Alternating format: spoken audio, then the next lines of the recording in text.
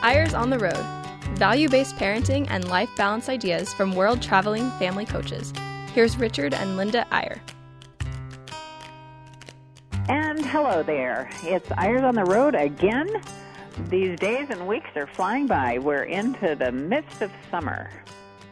And we're separated, Linda, and I'm so upset by it that I'm going to get in the car the minute we're done with this show, and I'm going to drive right to you. So don't pine away in the meantime by missing me too much. You know, this has been a crazy few days. Some days just go like this. Right, Richard? We were here together, I think, a couple of days ago. But we had a crazy thing with our water. We're up on a hill here at Bear Lake, and the water went out, and there was rivers running down the road. And then Richard dropped a 100-pound manhole cover on his ankle, and then he had to recover quickly because he had to play a tennis tournament last night. And so, honestly, it was just one crazy thing after the other. So that's kind of in the category of more than you really needed to know. But we did have, what's the name of that one book, Linda? The Really Bad, Terrible, Awful Day or something? The No Good, Very Bad, Horrible, Terrible Day, something like that. Gosh, anyway, it was terrible. I hope you all had, I hope you haven't all had days like that, but we have. But we're going to be talking today about the top 10 parenting tip, number 4. It's a really interesting, good one. We call it the family mission statement or the family vision statement. But just to orient you listeners again, we're progressing our way through these top 10 parenting tips, and they're basically the product of 30 years of traveling around, speaking to parents all over the world, and sort of keeping our eyes out for best practices, things that really seem to work in any family, irrespective of where those people live, irrespective of what the economics or the politics or the number of children or anything else. These are just 10 tips that we really feel work. Now, we're not necessarily doing one every week, and we're not even doing them in order. I think so far, if you were to go back as a listener and look on BYURadio.com, you'd find that we've done number 1, number 2, and number 3. And I think you'd find we did number 7 and number 8. So we've done 5 of the top 10, and today we're doing number 4, which will be the 6th one we've done.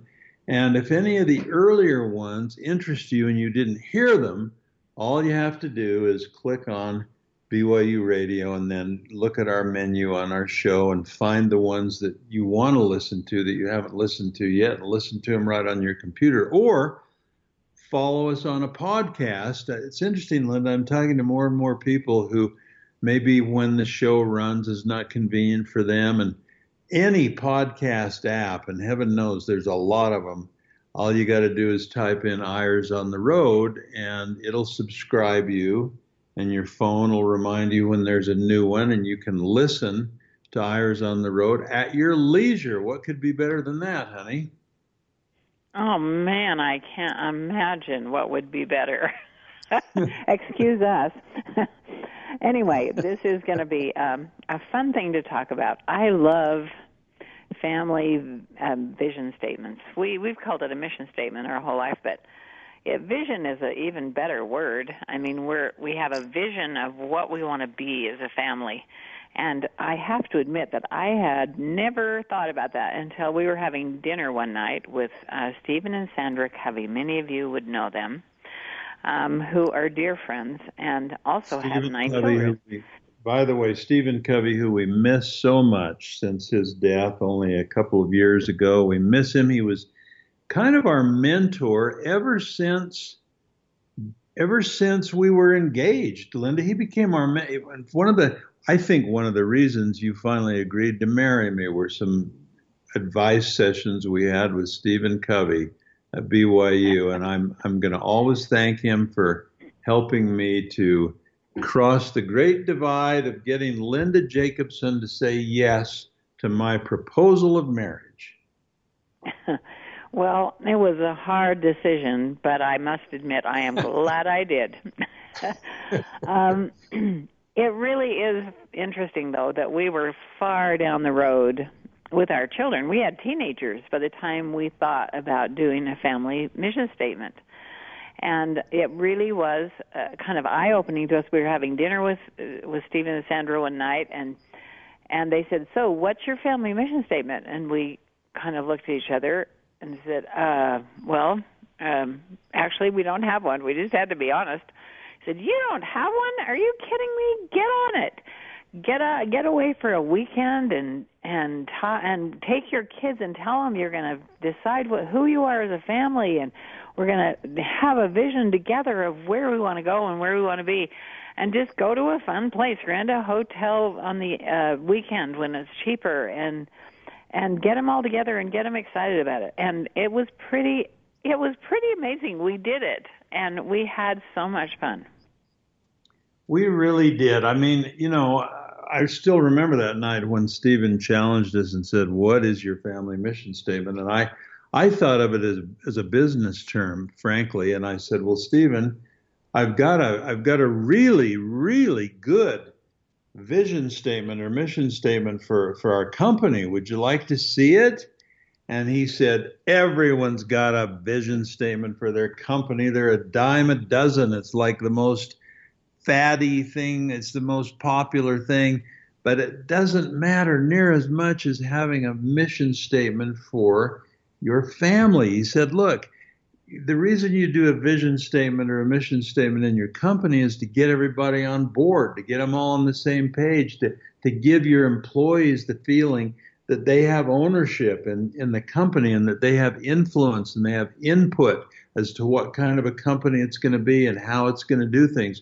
Well, what could be more important than having your kids feel, "Gee, I'm part of something that has goals, that has a vision of where it's going. I have participated as a child in helping decide what we want our family to be and how we want it to serve each of us and how we want to relate to each other."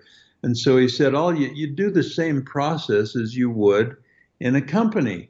You sit down together in a relaxed setting and you say, "Okay, let's just start writing down words that we think should describe our family. What are the words that describe the way we want our family to be? Think about it. Brainstorm about it. What are the problems we're having as a family? How can we correct them?" And don't worry about trying to finish it in one setting. On the contrary, the longer the process takes, the better. He said you could work on it every Monday in Family Home Evening for the next several weeks, just sort of molding it. And then when you finally get to where everyone feels they've had an input, everyone feels listened to, everyone feels part of the process, then you try to write it up into a paragraph or a couple of paragraphs. And frankly, Linda, that's where we kind of hit the skids a little, because remember the first one we wrote up, I think it was 3 pages long.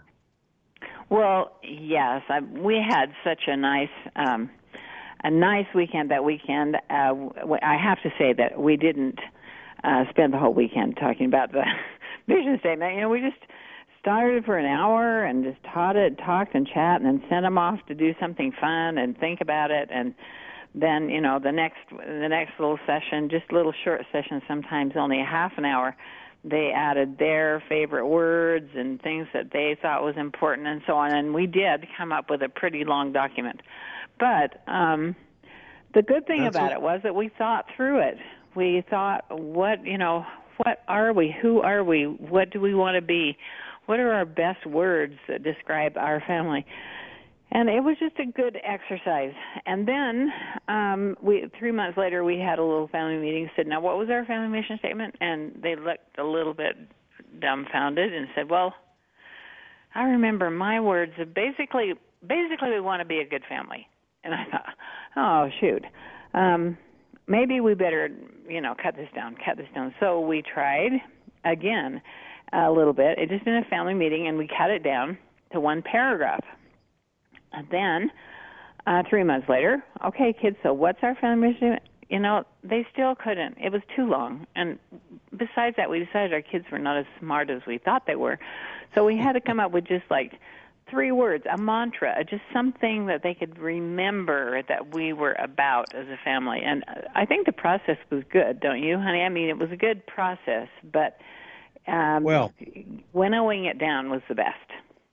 Well, that is always the best process in a business or any other organization when you're forming a mission statement. And again, what's the end product? You're going to want something that's terse and small and that can hang on the wall and can be framed and that reminds everyone of the fact that they participated in setting up this vision statement or this mission statement. Now, if you've done the process right, even though, and we're going to tell you a little more about what ours ended up being, but if you've gone through this process and you never hurry it, you work on it until everyone feels involved, then when anyone in your family, or if it's a business, anyone in the company sees that framed little mantra or a vision statement on your wall, they don't just think of the words they see there the way a stranger would. They think of the process of what that really means, what each word means. For example, I remember Stephen Covey telling us that he really liked his brother John's mission statement, which had been boiled down to just a few words, 3 words, no empty chairs. And what that meant to the Covey family was everyone's included, no one's left out, no one is failing, no one feels isolated, no one's alone. But it meant much more than that because they'd spent months thinking about what their family would be and how to boil it down to just a very few words. It was really interesting for us because once we got those 3 words, and it encapsulated the things that we'd all talked about, so the kids felt like they had ownership of it. And I think I'm just going to go ahead and tell our audience, if you don't mind, honey, what they were. And this won't mean anything to you, but it meant a lot to us after this process. And the words were broaden and contribute. And that just meant to learn as much as we could, get a good education, learn about the world and everything in it and what the needs were and so on. But then it's our job to give back, and that was the important part. As far as we have been given so much, we have got to give back. And that went way farther than we had any idea on that day. Well, that's true. And if you were just to walk in and see, and that, by the way, this is making a long story short, we'll elaborate more after the break, but if you were to walk in our house and see this beautiful gold leaf calligraphy framed thing that said broaden and contribute, you might say, oh, well, those are nice words, but you wouldn't have any clue of what we think of when we look at that document or what any of our kids do. And they could each of our kids could tell the story of how that has influenced their lives, but they would look at it and think, they'd think of the hours we spent talking about what real education is and how the family is in charge of education more than the schools and how we can really be educated. And our little sub-motto for a while that said, never let school get in the way of your education, and so on and so on and so on. They'd think of all those things and how that finally boiled down to the goal of, as a family, helping ourselves to broaden by reading, by travel, by education, and so on. You'd think of all those things because we discussed them for so long. But then you'd also think, Linda, of what you said, that it's not an end in itself. An education and understanding the world and so on is a vehicle through which you contribute, and that all life needs to boil down to contributing. So let's take a brief break, Linda, and when we come back, let's go a little further on this top 10 parenting tip number 4, creating a lasting, and I mean lifetime, document, which is your family mission statement. We'll be right back after this break.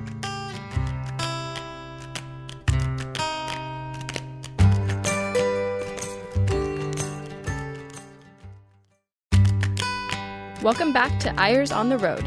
Here's Richard and Linda Eyre. And we're back.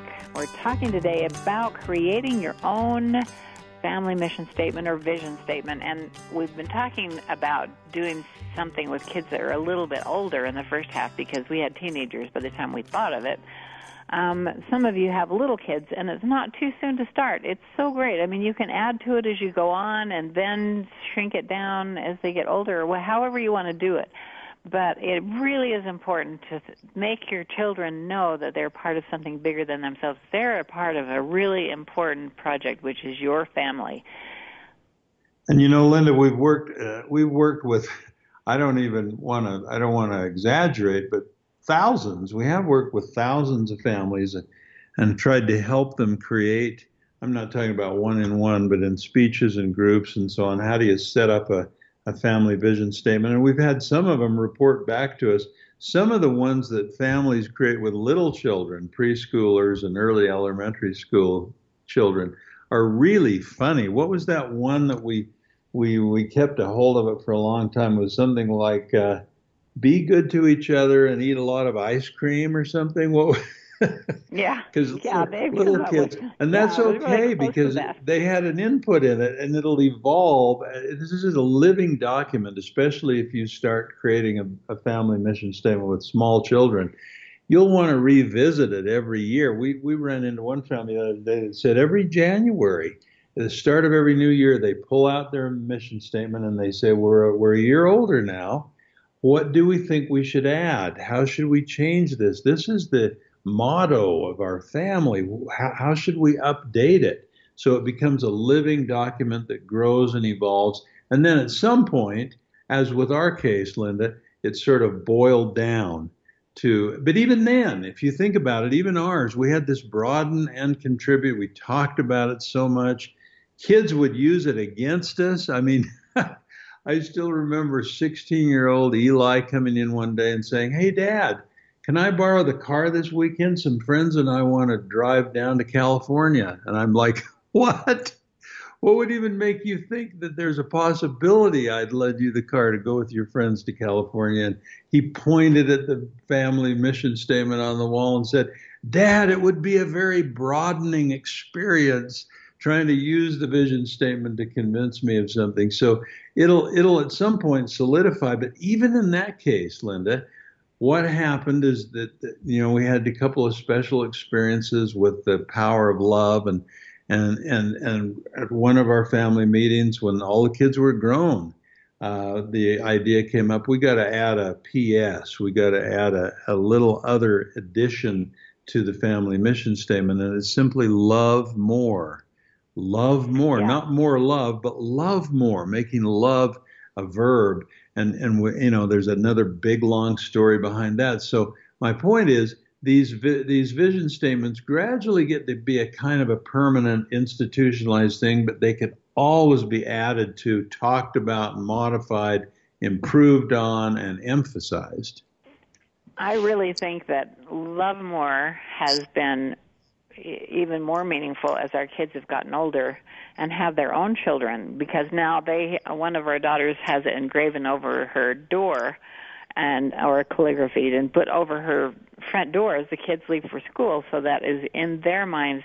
Just love more. When people are not nice or things, people are annoying or whatever, just love more. Look past what's happening in a difficult situation and think, how can I love this person better? Why would they be thinking this? Why would they be doing this? And you know what? That even works with a husband and wife relationship. Don't you agree, honey? Oh, absolutely. It works with everything. I was with one of our daughters the other day. It was a beautiful early summer morning, and she just looked at me and looked up at the mountains and said, "Dad, we've got to love more. We've got to love nature more. Look at that. Look at that mountain," And so love more for us became this wonderful addition, which means so many things. But again, I want to reemphasize, you'd never, ever want to pick some other family's vision statement and say, "Oh, I really like that. Let's just adopt it for our family," because it would miss the whole point that it's the process of meeting and talking and thinking that develops these mission statements, which every person, every kid has had an input into. So it fleshes it in. It makes it mean something to everyone. And again, don't be discouraged if you sit down with your kids and say, hey, kids, we're going to form a family mission statement. What do you think it ought to say? What do we want our family to be? And it kind of falls flat. Kids are not prepared for that. They don't know what you're talking about. Start with something simple. Let's put down this list of words that describe the way we want our family to be. Let's ask ourselves, what do we want our family to look like in 10 years? Let's ask ourselves, what would we not have that we would miss if we didn't have a family? I mean, think of all kind of creative ways to do it and just say to the kids, we're going to keep thinking about this. And at some point, we're going to be ready to actually put it into a family mission statement. Get excited about it, but then let the process take a little time and unfold slowly. And when you're done, you won't have something that you heard about in a book or that you heard on ours on the road and it was just something you went out and did in a hurry. You'll have something that has evolved in your family that's totally unique to your family and your situation, and it'll mean a lot to you over the years. It's time well spent. It's like investing in something that's going to have a great return over the years. Let me just add one more thing that we did on that first day that I almost forgot about. During one of our little sessions, we challenged the kids to go off on their own and come up with their own personal mission statement. And we asked them to write down words that they thought described them and where they thought they might be in a few years from now, or even as an adult, who they wanted to be, what they wanted to be like. It was so fascinating. Of course, little kids can't do this, but the ones over 8 can. And we had an 11-year-old son whose name was Talmadge, who went off and created this delightful statement for himself, for his own life. It was only 3 sentences long, but it had words in it that were so cool. And honestly, I forgot about it. I packed up those words and those mission statements for themselves and put them in a drawer. And when we were moving, like 15 years later, I got that out, and I was blown over because this kid was an exact personification of what he'd written. Just the process of thinking, what do I want to be? Who really am I? What do I want for my life, and so on. I mean, it's sounding more grandiose than it really is, but it really does. It's shocking to think what kids can do when they have in their minds where they want to go and what they want to be and what they're going to do. It really is a fun process for them. That's just a little add-on.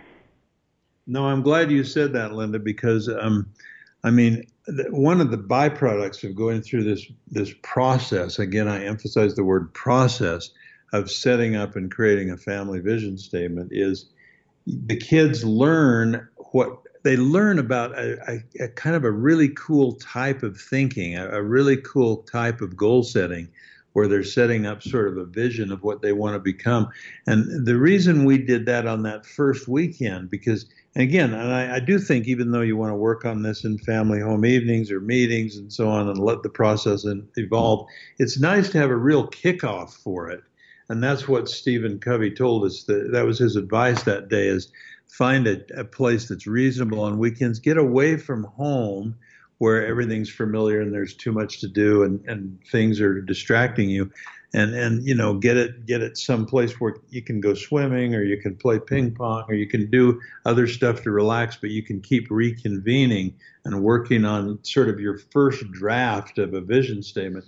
And I remember what you said after we'd been working on it a couple of days. It was the second day, Linda, and we felt like, I think you're the one that initiated this, you felt like the kids understood what a vision statement or a mission statement was well enough that you could say, hey, let's take a break, go on a walk, each of you, take some paper and a pencil, and just think about your own personal mission statement. What would it be? Some of them, to be honest, didn't come up with very much, but others, like Tal, came up with something pretty amazing. And I think it planted the seed in all of them, which would be kind of a guide or a touchstone, a motto, if you will, for the rest of their lives.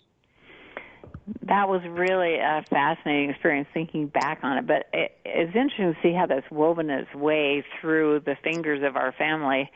And that kids, they really did swallow it whole. I mean, they do remember. And the things that they did as a result of that, as far as contribution, just blew us away. There were things like one of our daughters decided to go to India and work in an orphanage, and then she went out on the street and found old ladies who were homeless and brought them in to help with the kids. And, this stuff like, what? We had no idea that's what we meant. But it was just one summer, but it was a magnificent experience. And then we have another son who is teaching the third grade, and he's making a difference every day in these kids' lives. He's really contributing and broadening as well, and broadening their lives. And because I don't know that he went to that thinking, well, I've got to do this because I want to broaden and contribute. But somehow it's buried in there. Somehow they realize that, yep, this is really what I'm here for. This is what I want to do. And it really is, it's so powerful. Yeah, it really is. And that's the whole point, is that if it starts to influence their thinking on everything from career choice to, in this case, Sadie organizing this humanitarian thing and when she was a little older in India, you want that family vision statement to influence who your kids are, and you want it to influence keeping the family together. It's a glue. It's something that holds you together. It's something you have in common. And I want to just end the show today with something a little more current, or very current. I've been so concerned, and so has Linda, about the separating of families at the border. We've just followed it with such interest, and we have such grave concerns about those children. But I do want to say, and we wrote a newspaper article on this week, that there is one silver lining. This is a thing that is uniting our country. It's interesting to me, we're in such a divided, polarized political country, disagreeing on everything, but it's so interesting. You can watch Fox News or MSNBC, and people are saying the same things about this border problem, and it's a simple thing. It's a moral thing. What I think is interesting is how sometimes an issue on a moral level transcends the divisiveness of the politics. So you've got conservatives and liberals and Trump supporters and anti-Trump people all basically saying separating families is wrong. Taking children away from their parents is wrong. It's not about whether it's a political policy or whether it's wise immigration strategy. None of that matters. It is wrong. And I just want to end with that I love how our country comes together on issues that are moral. And if that's wrong, then the other side of the coin is anything we can do to unite and strengthen families is right. May we all do it in our own families. And goodbye. We'll see you next week on Eyres on the Road.